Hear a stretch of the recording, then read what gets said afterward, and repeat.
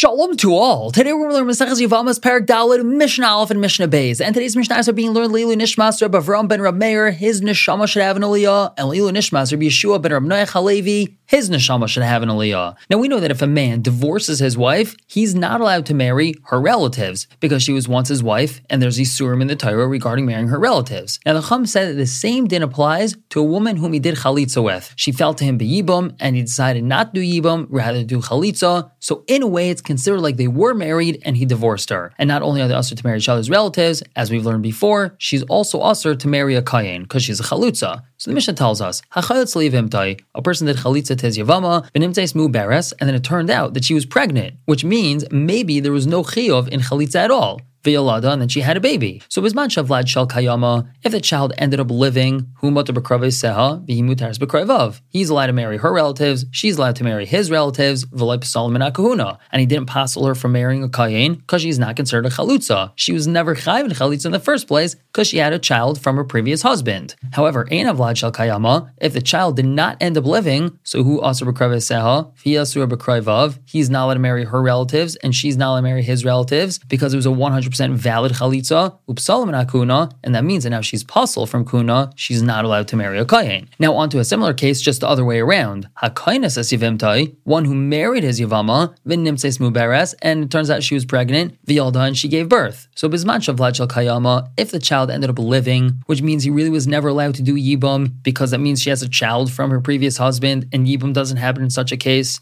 Yaitzi v'chayav b'karban. He has to send her out, he has to divorce her, and they're chayav to bring a karban chatas because they were over on an isser b'shaygeg. It was by accident, so they have to bring a karban. V'im ein avlad shel kayama, if the child didn't end up living, so yekayim, he's allowed to stay married to her because that's the mitzvah of yibum. Now let's say Safek ben Tishel l'rishon, Safek ben Shiva la'achron. It's a Safek, it's a doubt. We don't know if this child is from the first husband and it was born after 9 months of pregnancy, or if the child is from the second husband and was born after only 7 months of pregnancy. So in this case, Yaitzi, he has to divorce her because it's a suffix, maybe he's not allowed to be married to her. However, Vavlad kosher, the child still is kosher because either which way, the child's not considered a mamzer. Even if the child is his, which means he lived with this woman be'isser, he wasn't allowed to live with her, and he lived with her anyway and had this child, it's still not a mamzer. And v'chayavin ba'asham taloi, they're chayav to bring a carbon, which is called an asham taloi, which is a carbon that's brought because of a suffix. They weren't so sure if they were over in isser, so they have to bring this carbon. We're going to stop here for the day and pick up tomorrow with Mishnah Gimel and Daled. For now,